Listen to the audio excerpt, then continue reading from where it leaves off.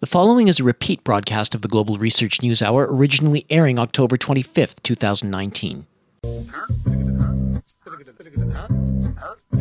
What were the motives behind Turkish President Erdogan's Operation Peace Spring in Syria, and did he achieve his goals with the signing of a historic agreement with Russia's President Putin?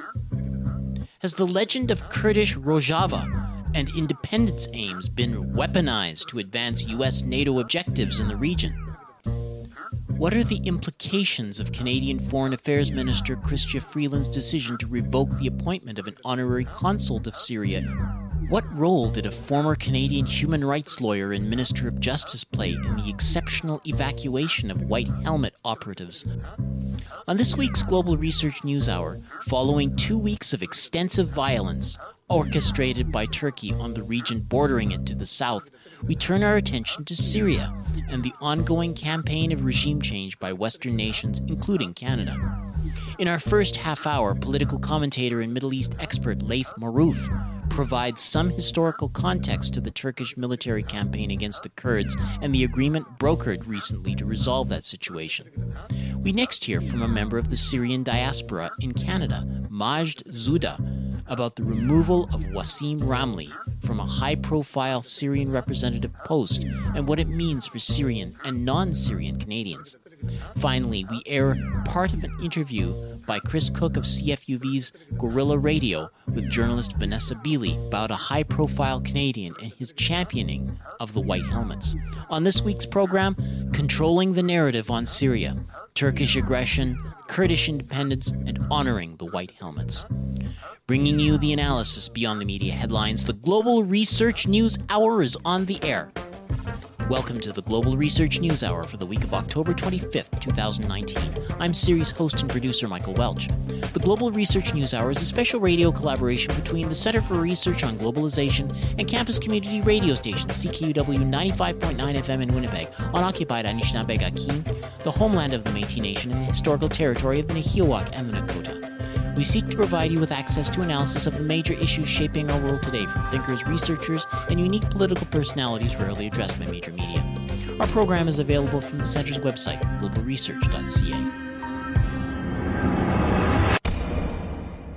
We'll begin our show with News Notes, a sampling of articles from the Global Research News site.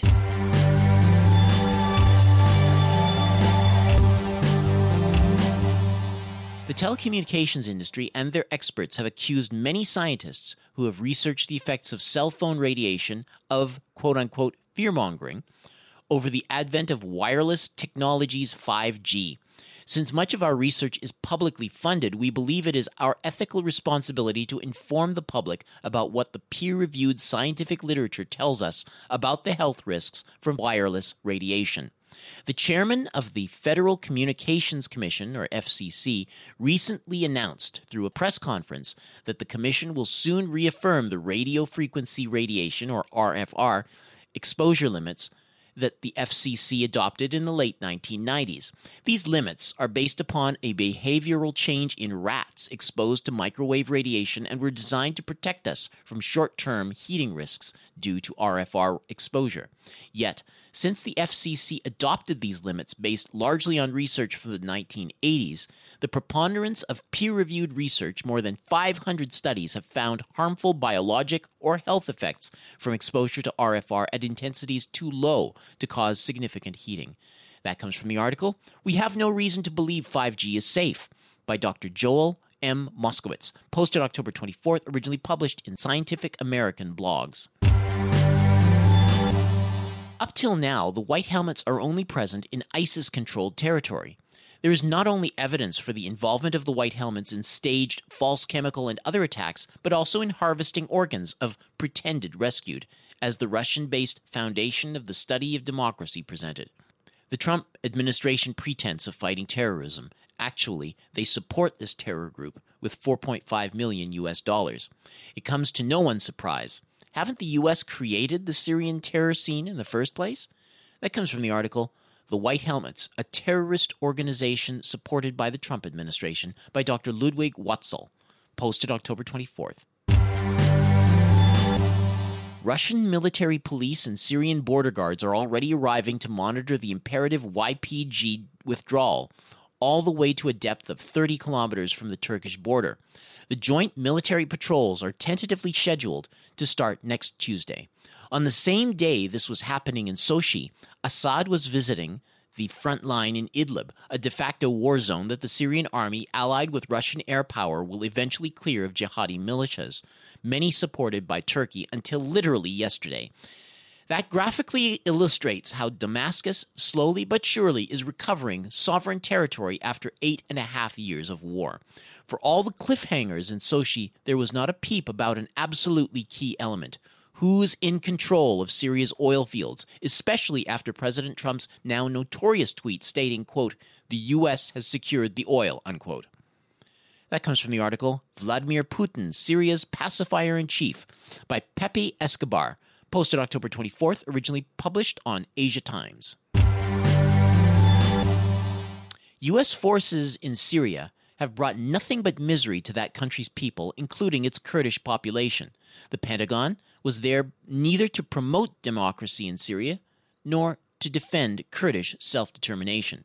Washington has tried to maintain its dominance in the Middle East by inflaming sectarian, national, ethnic, and religious differences. In the long war against Syria, where all the people of Syria have suffered, the many statements for or against the Kurds in Syria take the focus off the real culprit, U.S. imperialism.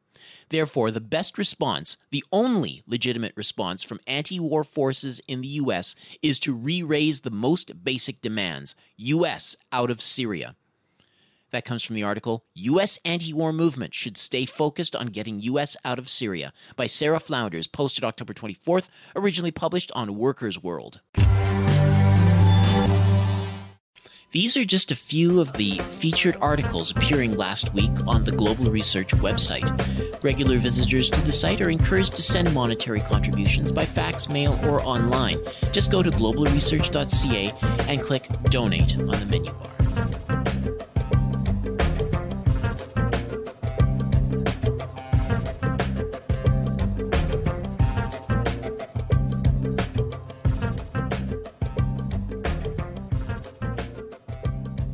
For the third time in as many years, Turkey executed a major incursion into Syrian territory over the last 2 weeks. This in response to U.S. withdrawal. The official reason for Turkey's incursion is to fight terrorists and provide a safe zone for Syrian refugees within the 30-kilometer stretch along the Turkey-Syrian border. With Kurds being left at the mercy of the Turkish insurgents, an alliance was struck with the Syrian Arab Army. As of October 22nd, a deal was brokered between President Recep Tayyip Erdogan and Russian President Vladimir Putin to settle the situation. Turkey's Operation Peace Spring will continue in a limited area between Tel Abyad and Ras Al Ain, while units of the Russian military police and the Syrian army will be deployed along the rest of the Turkish border to the east of the Euphrates. Syria and Russia should facilitate the removal of the Kurdish People's Protection Units, or YPG, and their weapons to the depths of about 30 kilometers from the Turkish-Syrian border. After this, joint Russian-Turkish patrols will start to the east and the west of the area of Operation Peace Spring. To get some insights into what has transpired over the last 2 weeks and why, we're joined by Laith Marouf. Laith Marouf serves as senior consultant at the Community Media Advocacy Center and is the coordinator of ICTV, a project to secure a national multi-ethnic news television station in Canada. He's also an outspoken political commentator specializing in Middle East issues. He draws much of his understanding from his own background, having both Palestinian and Syrian ancestry. He's currently in Beirut, the site of major Lebanon protests. Laith, it's a pleasure to have you on the Global Research NewsHour radio program. Thank you very much for inviting me. Now, we've heard the official explanation of Turkey's incursion. What is the real reason in your estimation? Well, Turkey obviously has wanted to have a say in Syria and its future for a long time. Syria was the ground where the Ottoman Empire fell with the Arab Revolution.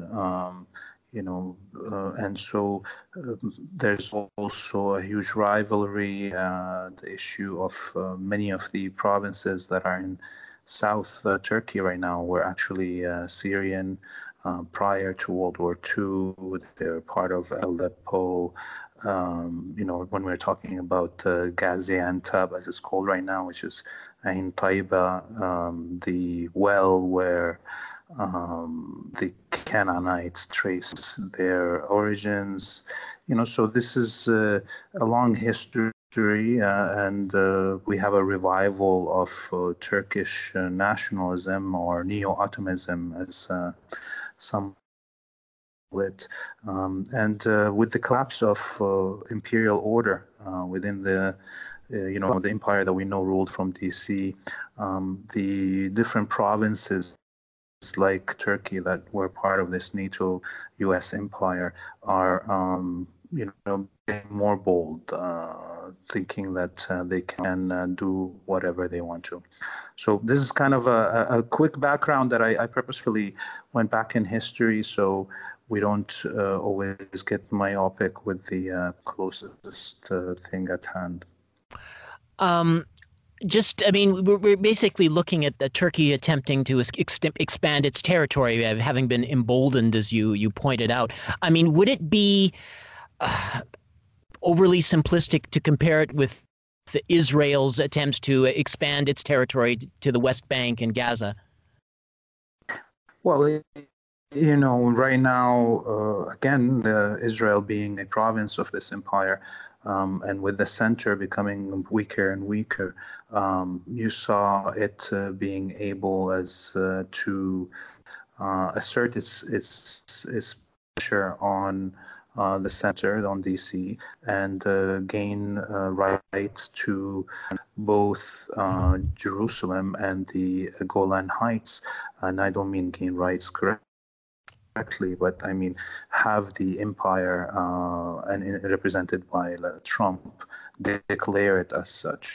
So, this wouldn't happen when there is a center of the empire that is stronger, that is more in control of its vessels, its provinces, and colonies. In this situation, many other presidents were under pressure, let's say from the Zionist lobby in the United States to get that concession, but that wouldn't have happened in their term.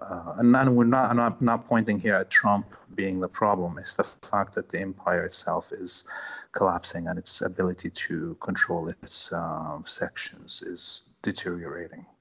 Well, just bringing in Trump for a second, acknowledging that U.S. forces were never invited into Syria in the first place, so their presence there is illegal. Yet there's been bipartisan opposition to the withdrawal, as it's called, of U.S. forces.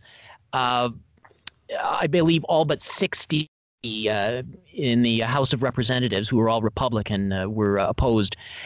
So could you maybe, what insights do you have into what Trump's was trying to accomplish with that maneuver? So here is a man that comes into power. He's an outsider to the establishment, not in terms of him now being a financial elite and connected to all these ruling families that we've seen, his pictures with the Clintons and the Bushes and the Kennedys and so forth, those dynasties that run the political establishment in the U.S. But in terms of him being an outsider to the other parts of the establishment. So he won there, and what does he have on his table? He has in front of him a coming defeat that is guaranteed in Syria. Obama, before he left, the last thing that Kerry did internationally was sign a peace treaty with Russia to withdraw the American troops. And the response from the military-industrial complex was a mutiny, and the American army purposefully bombed the Syrian army positions outside Deir ez-Zor, and allowed Al-Qaeda to attempt to breach the city that was at that point under siege for 3 years. So you could see, that maybe by his term right now, the military establishment has recognized that American control of the region is going to collapse anyways, and it's time to withdraw. So that doesn't mean that the political establishment realizes that all their fears of the collapse of American empire has already happened. There's nothing to stop that right now. But you see them cannibalizing themselves, the establishment in the U.S. right now because of them, seeing the defeat happen, the withdrawal of American troops, and knowing that there's really nothing to do about it. That was going to come under whatever leadership that was in the U.S., except if it wanted to go to a full regional war with Iran, which could lead to a world war. These things are not anymore on the table for a decaying empire. Now, let's talk about the Kurds for a moment, because they were clearly betrayed by the U.S., their U.S. partners. Apparently, it's a choice between their NATO ally Turkey and their partners on the ground, the Kurds, with a lot of Syrian civilians kind of caught in the crossfire. The Kurds have since forged an alliance with the Syrian Arab Army. What do you make of Kurdish motivations? This is not the first time the Kurds have been betrayed by the U.S., by the way, but how permanent do you see this alliance with Syria? How long is it likely to last? Well, look, the Kurdish people are one thing, and the militia leaders that constantly fiend that they represent them is another. So in this situation, when the Syrian army had to, as the waves of Wahhabi Contras were being launched across from the border in Jordan, in the border of Lebanon, and the border of Turkey in the beginning of this conflict. And when the Syrian army had to withdraw its troops from the margins and the sparsely populated areas to defend the major population centers, the backbone, the spine of the country that goes from Aleppo to Damascus. When that happened, the Syrian army opened all its military bases, its warehouses of weaponry, and asked the Kurdish militias, who were the only ones organized in the region of Hasaka and Deir ez-Zor and Raqqa, what we commonly call Al Jazeera or Assyria in the Arabic world. That was the intention, to get them to defend themselves. Now, there was two problems with that. One of them is that the Kurdish population in North Syria is a migrant population. It is a population that mainly arrived in the 40s and 60s at the different campaigns of ethnic cleansing that the Turkish state,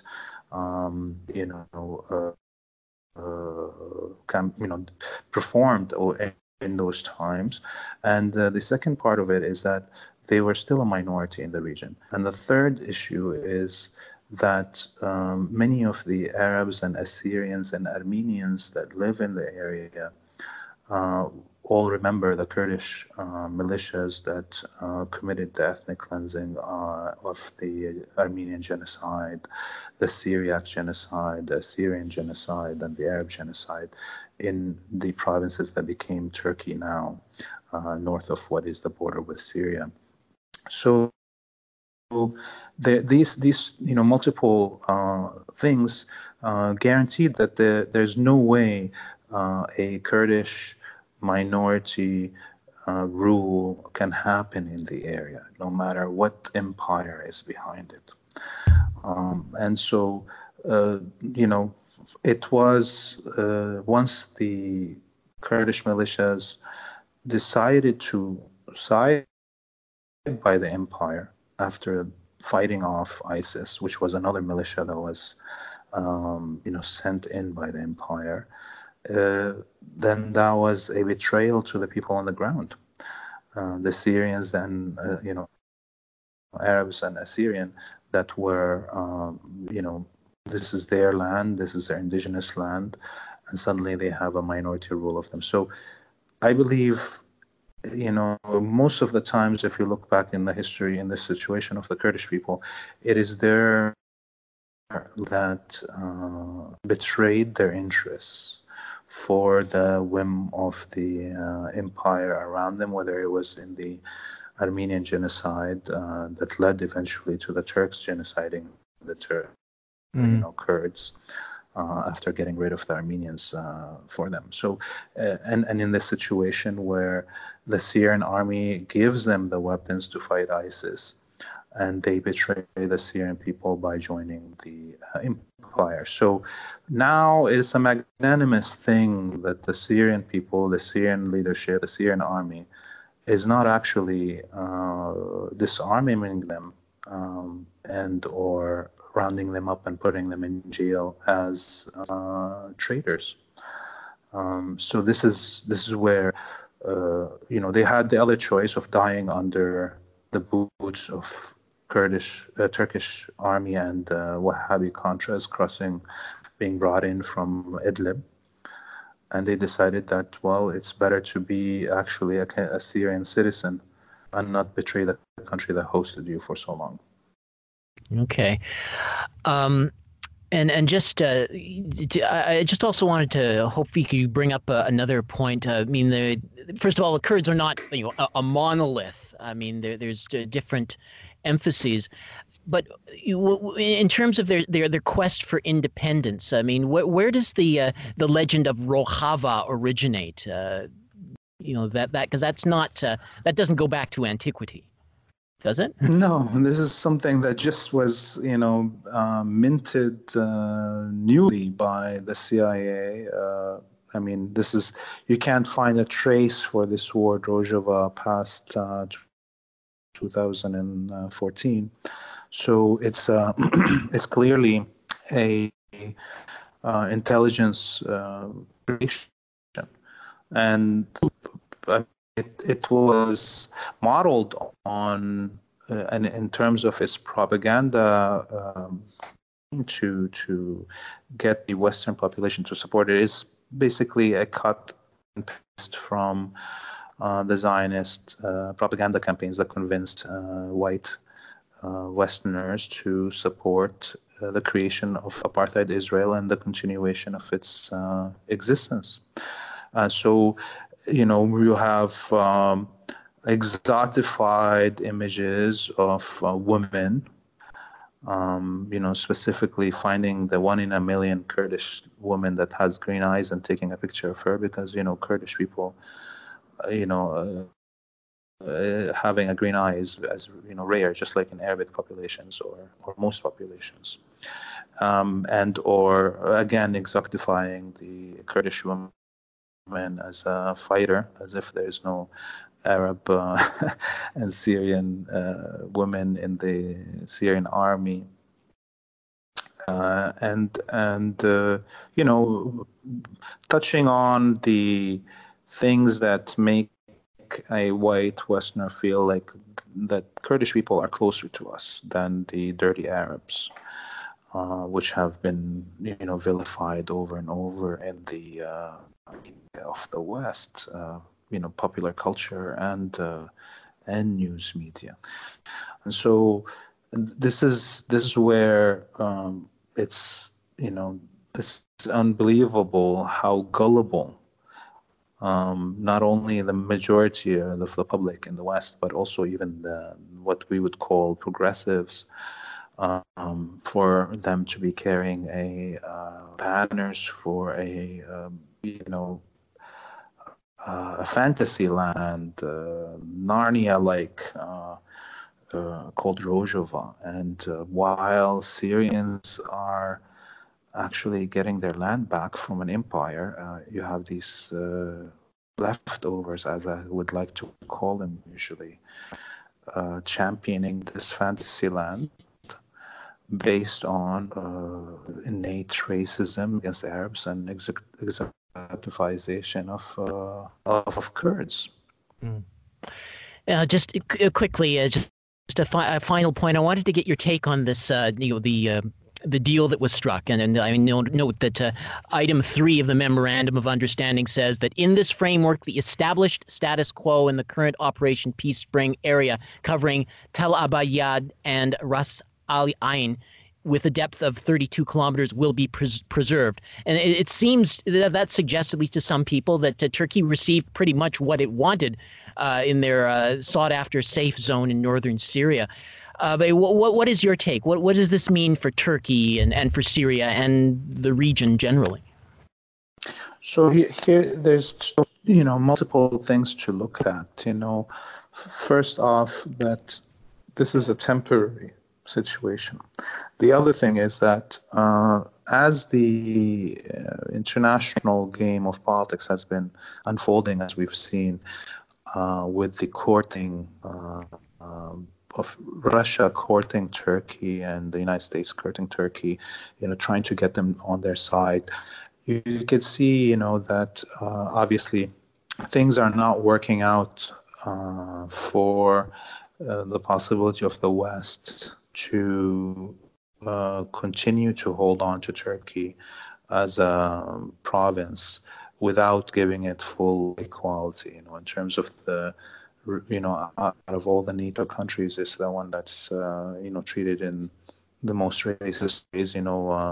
Prior to Erdogan, and this is not to champion Erdogan or anything like this. He's a horrible person, but prior to Erdogan, the Turkish state bent over backwards to become part of the EU and was rejected. It's almost like the same story of Gorbachev and the collapsing the Soviet Union and what was his name after him? Yeltsin basically opened all the economy of Russia to the West in hopes of being accepted into the White Club. But in both cases, that didn't work. Racism of against Slavic people in the West and against Turkish people in Europe didn't allow that happen, and maybe that's a great thing actually for the rest of the world.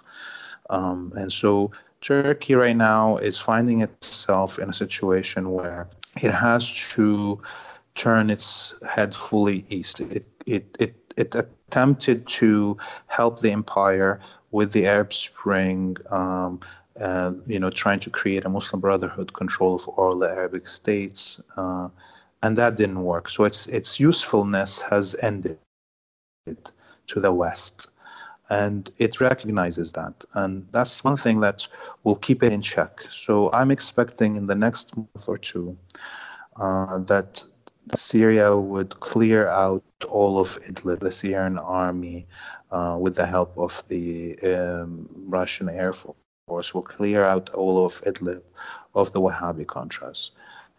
And then it's sit-down time to negotiate on the areas that actually have direct Turkish occupation, like those zones that we're speaking.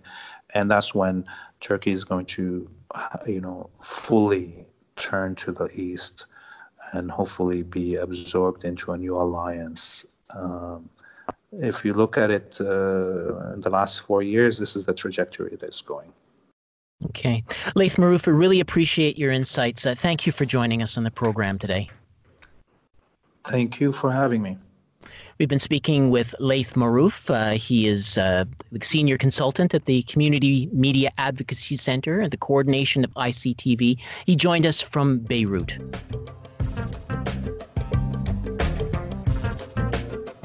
You're listening to the Global Research News Hour, broadcasting from CKUW 95.9 FM in Winnipeg and from partnering radio stations across Canada and the United States. In the midst of the Canadian election campaign, an article appeared in Canada's Maclean's magazine, written by Terry Glavin, which criticized the appointment by the Trudeau government of Wassim Ramli to the post of honorary consul to Syria, given the Montreal businessman's track record of harboring pro-Assad sympathies and his public statement describing the White Helmets group of first responders as a terrorist organization. 2 days later, Liberal Foreign Affairs Minister Chrystia Freeland announced she was revoking the appointment, stating, quote, "I would like to express my deep regret over the difficult situation this nomination has posed for many Syrians living in Canada, including the many brave White Helmets and other refugees who now call our country home and may be feeling fearful and distressed," unquote. The views expressed by Glavin and Freeland are not universally supported by all Syrian Canadians and Syrians living in Canada. The Global Research News Hour got hold of a former guest and a member of the Syrian diaspora to get her impressions of the dismissal and its implications. So we're joined right now from Damascus by Majd Zouda. She is a PhD candidate in science education at the Ontario Institute for Studies in Education at the University of Toronto. She was born in Kuwait, but moved to Damascus in 2005, where she lived until 2012 before moving to Canada. So thank you very much, Majd, for joining us. Thanks, Michael, for this opportunity and for opening this issue for further discussion. I really appreciate your effort on bringing different perspective to this issue. Now, 1 month ago, there was the status of Wassim Ramli as the honorary consul to Syria in Montreal was revoked. And of course, it was Chrystia Freeland who justified it by saying that he was advocating for President Assad and that he's described the White Helmets as terrorists and therefore is not an appropriate choice. And I don't know how he could possibly have gotten this role. So for Syrian Canadians like yourself, who are supportive or at least are not harshly critical of Syrian President Assad, what do you make of the foreign minister's justification for revoking Mr. Ramli's status? Okay. First of all, Michael, I would just like to clarify one thing, that I'm definitely very supportive to the Syrian government, to President Assad, and to the Syrian Arab Army. But of course, it's not like a blind support. I'm like any involved and concerned citizen. I'm also critical when necessarily to how the government is performing its duties. Just to clarify that. Now, regarding the decision of Ms. Freeland to revoke the status of Mr. Wassim Ramli as Syrian Honorary Consul in Canada, I was actually very disappointed and very, very outraged. Because as you pointed out, it wasn't about Mr. Ramli's qualifications or lack of qualifications. It was based on Mr. Ramli's public views. And this is scary, actually very scary, because this is Canada, and it's supposed to be a country that values and supports freedoms of belief and free speech and expression. So I believe that Mr. Ramli should be fully entitled to his political views. And yet, I think he was punished because he dared to express these views. So what does this tell us about our rights in free speech in Canada? I feel it's a kind of an implicit threat for every Syrian Canadian who supports the Syrian government and President Assad. It's as if telling us either you believe in what we believe and so helping us in destructing your country, or we will find a way to punish you.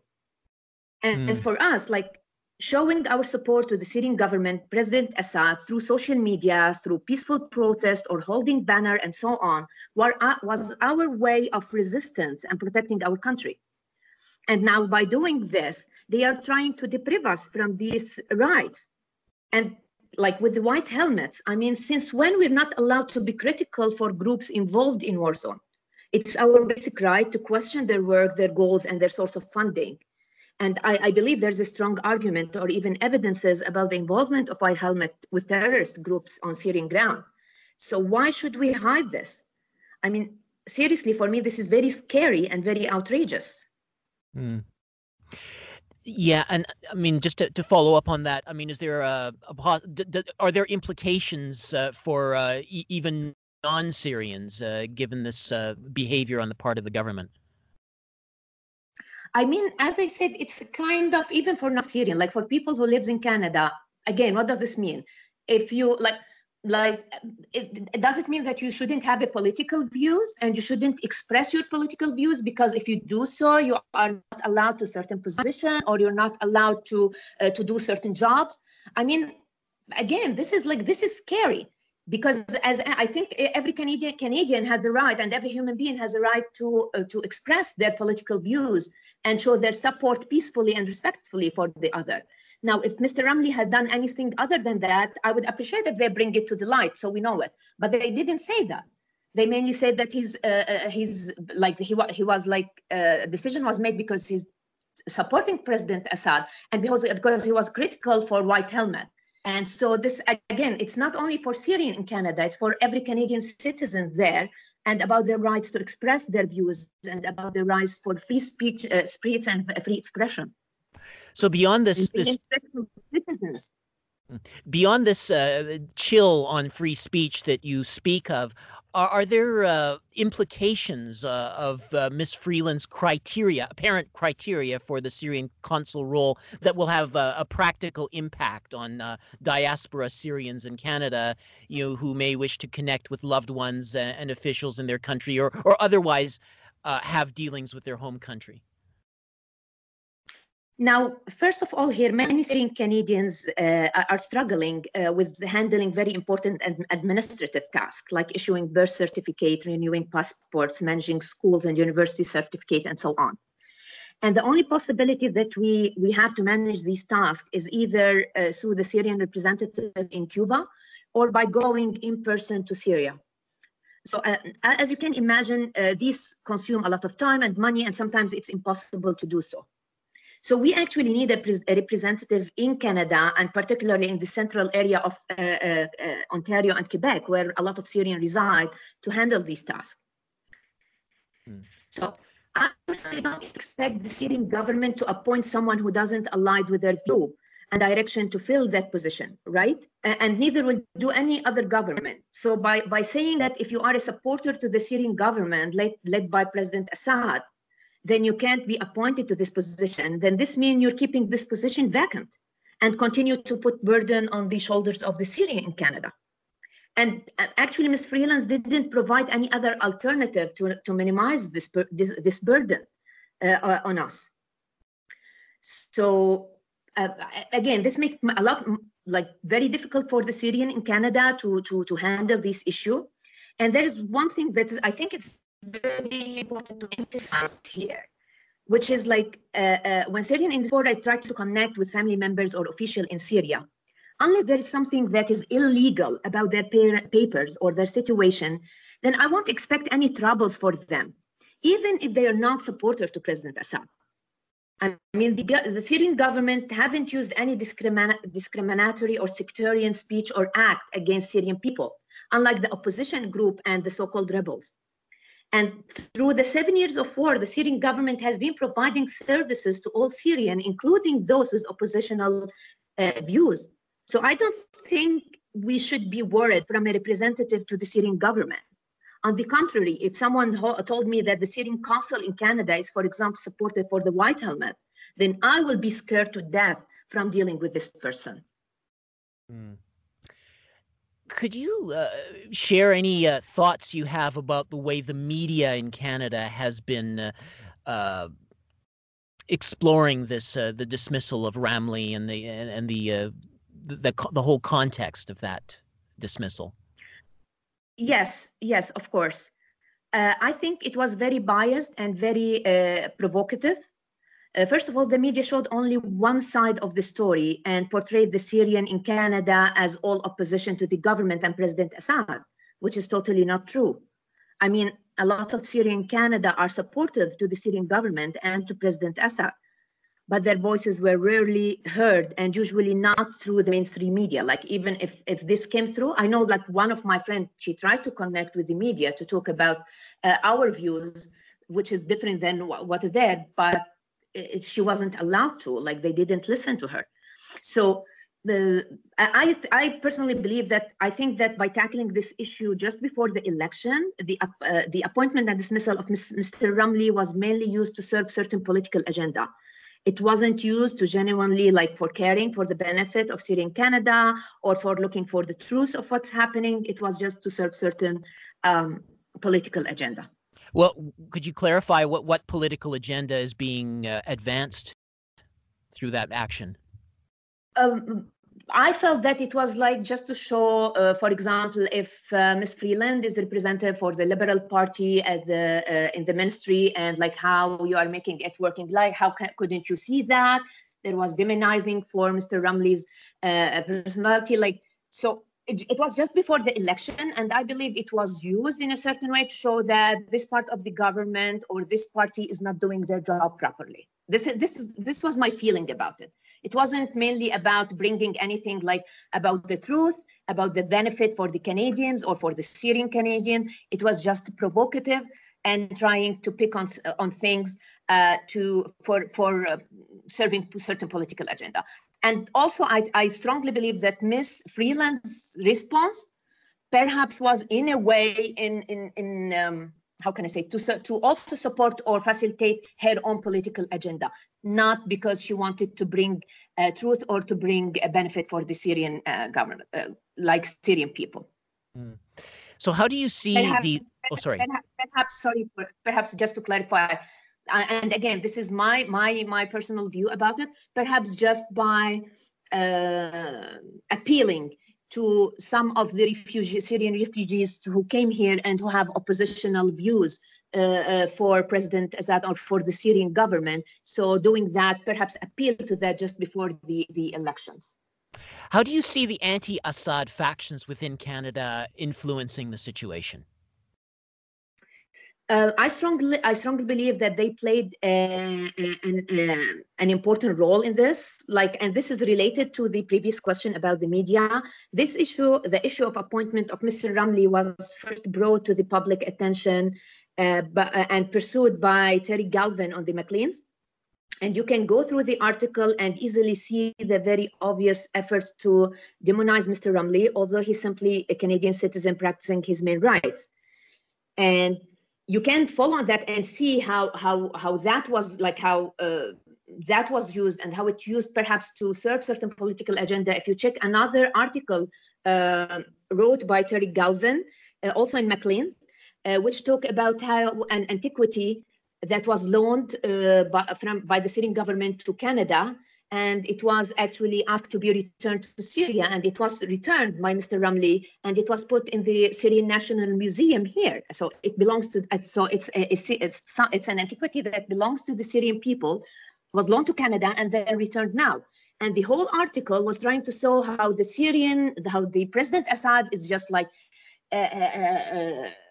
a monster, and how dare they return this antiquity to Syria, and how dare the Canadian government give them that back. Although it's like a very very official and very normal thing. A country loans something to the other, it's end of the loan, we ask it back, and it's given back to the Syrian government. So just by looking on that, you can see how the political agenda is worked here, and how the anti-Assad movement is also playing on these points. Now, you're currently in Damascus. What are the opinions that you're hearing from Syrians about the Syrian government, the Syrian armed Arab army, and the international community's involvement? Sure. I mean, a couple of days ago, we were like in a gathering with friends and family, and they were actually describing how relieved they are by the government regaining control over the Syrian land. They were remembering the terrible time that they have here in Damascus, the terrifying period of time when they had to deal with the mortar bombing from the oppositional group and the death of the beloved one, and how relieved they are and safe they are now.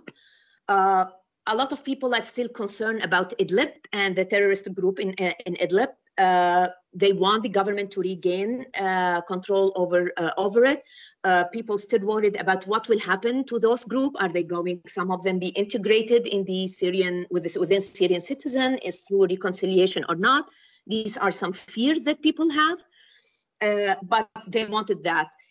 Recently, with the Turkish invading for the northern Syria. This was like, there was an outrage here. People are very angry about it because they are definitely not only taking our resources, natural resources, they are taking part of our land. And this is a big thing.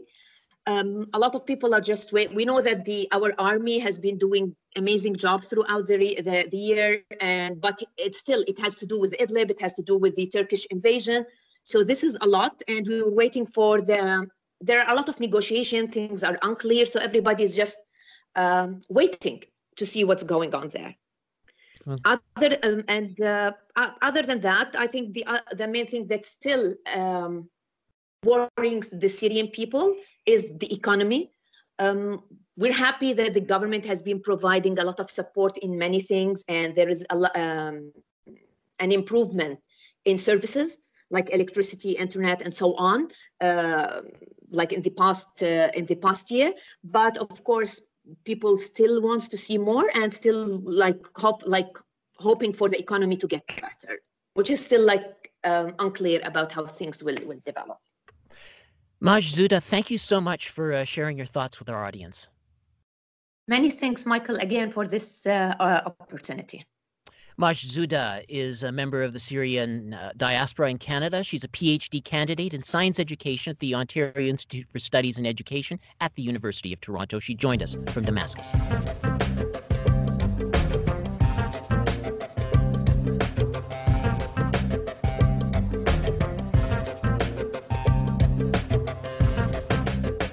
We turn now to an interview conducted in August by Chris Cook of CFUV's Guerrilla Radio, with a journalist who has taken the lead in researching the background of the White Helmets and its connections with the terrorist factions operating in Syria.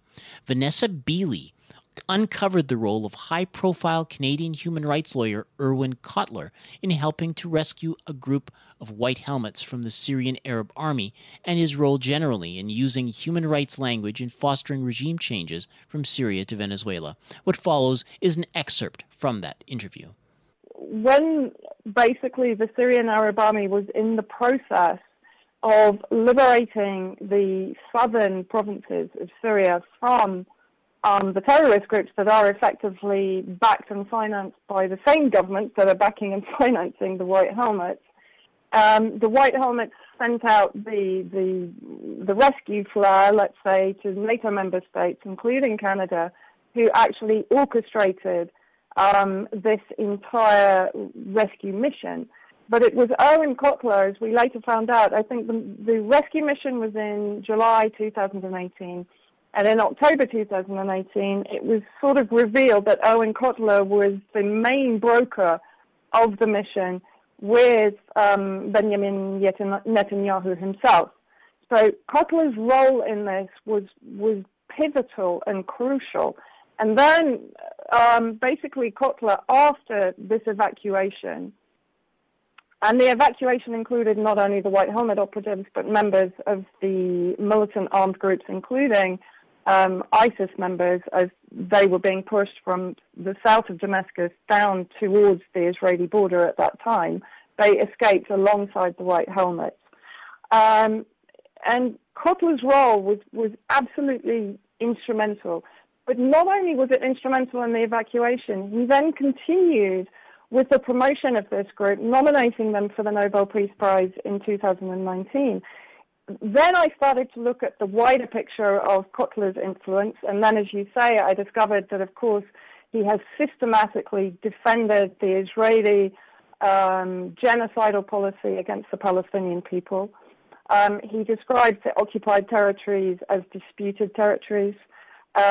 He himself apparently has been an unofficial advisor to General Nossi Alam, who, of course, has issued a number of hideous elitist racist statements against the Palestinians whose land and territory the Israeli entity is occupying, of course.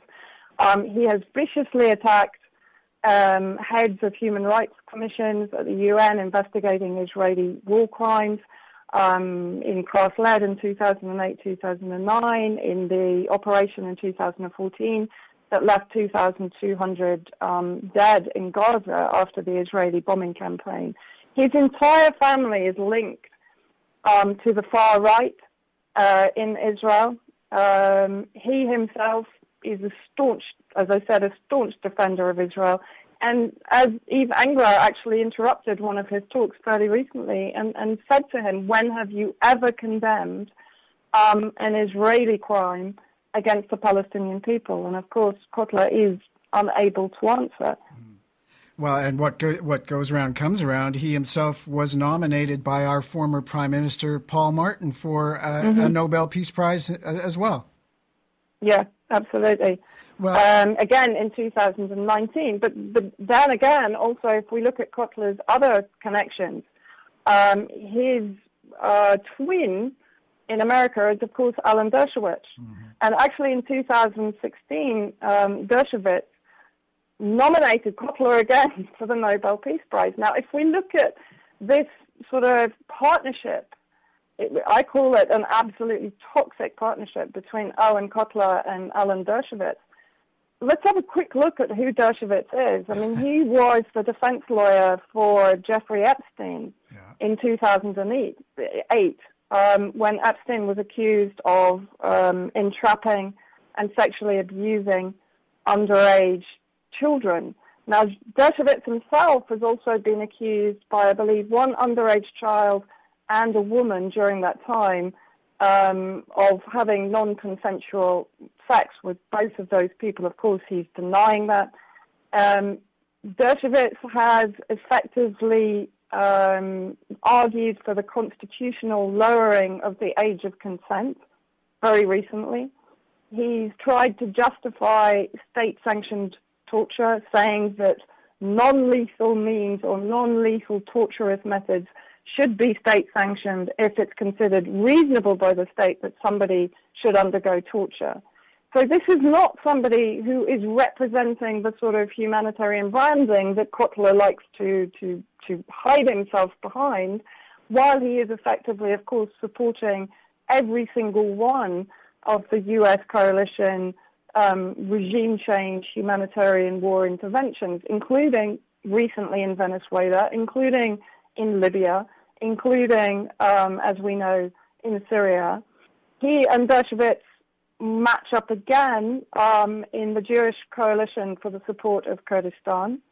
Again, without going into too much detail, but there they are in partnership or in comradeship, if you like, with Bernard Henry Levy, who is one of the most notorious humanitarian war marketeers, better known for his role in Libya, but a staunch supporter of Kurdish independence, which, of course, when we see that it's being backed by Israel in the region, it basically tells us that what this what this campaign is for the destabilization of countries like, for example, Iraq, Iran, and Syria, to reduce them down to sectarian statelets. And so what we see all the time is while Kotler is hiding behind this humanitarian branding, what he's effectively doing is arguing for the demonization and the criminalization of target nations while defending those that form part of the U.S. coalition of hegemony in the region, not only in the Middle Eastern region, but globally. Kotler has for a long time been a campaigner against, for example, Chinese organ trade. But he's completely, of course, ignored the elephant in the room of organ trafficking, which is Israel. And here, in fact, is a very interesting aspect to this.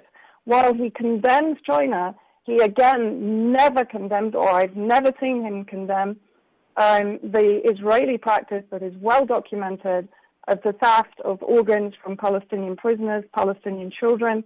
And that organ theft and organ trafficking operation, the Israeli one, is also a global operation.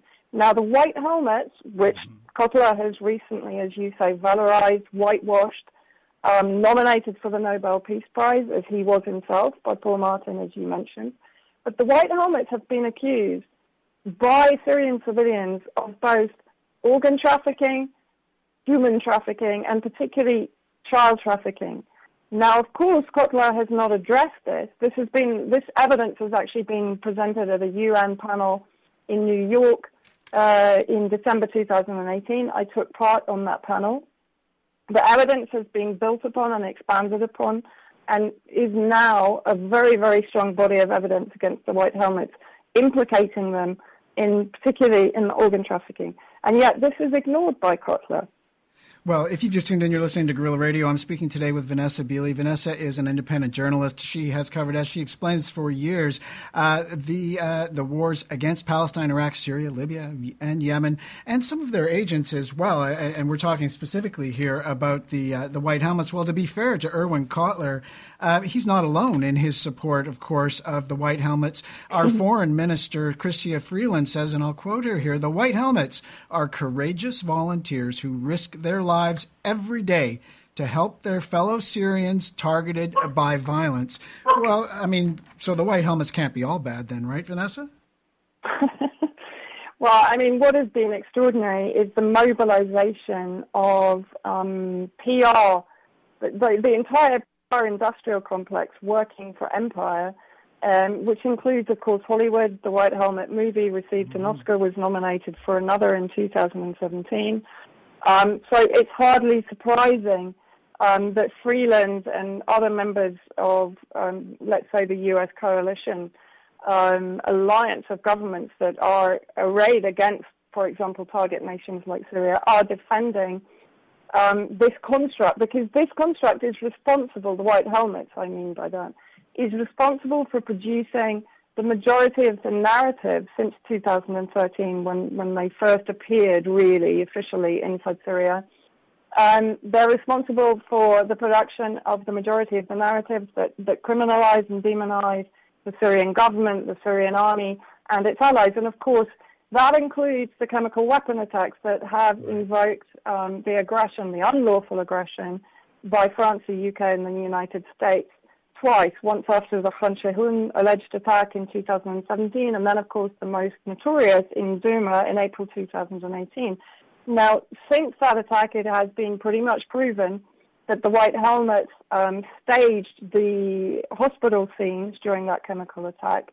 The OPCW report has been exposed as certainly fraudulent. It lied by omission because it didn't include a crucial engineer's report. So clearly it's working in lockstep with its financiers. And Canada is actually one of the primary financiers now of the OPCW and supporters of the OPCW.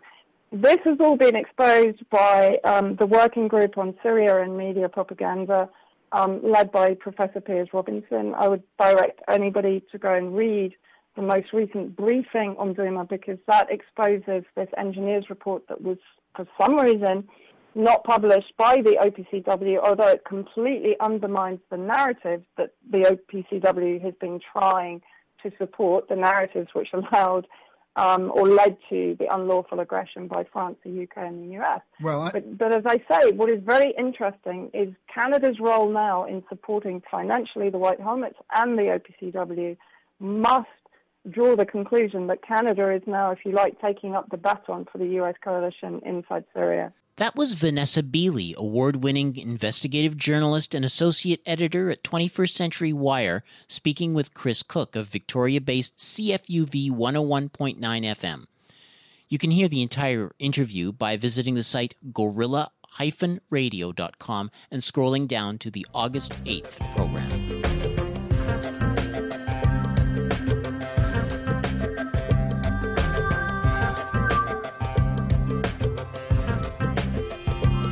You've been listening to the Global Research News Hour.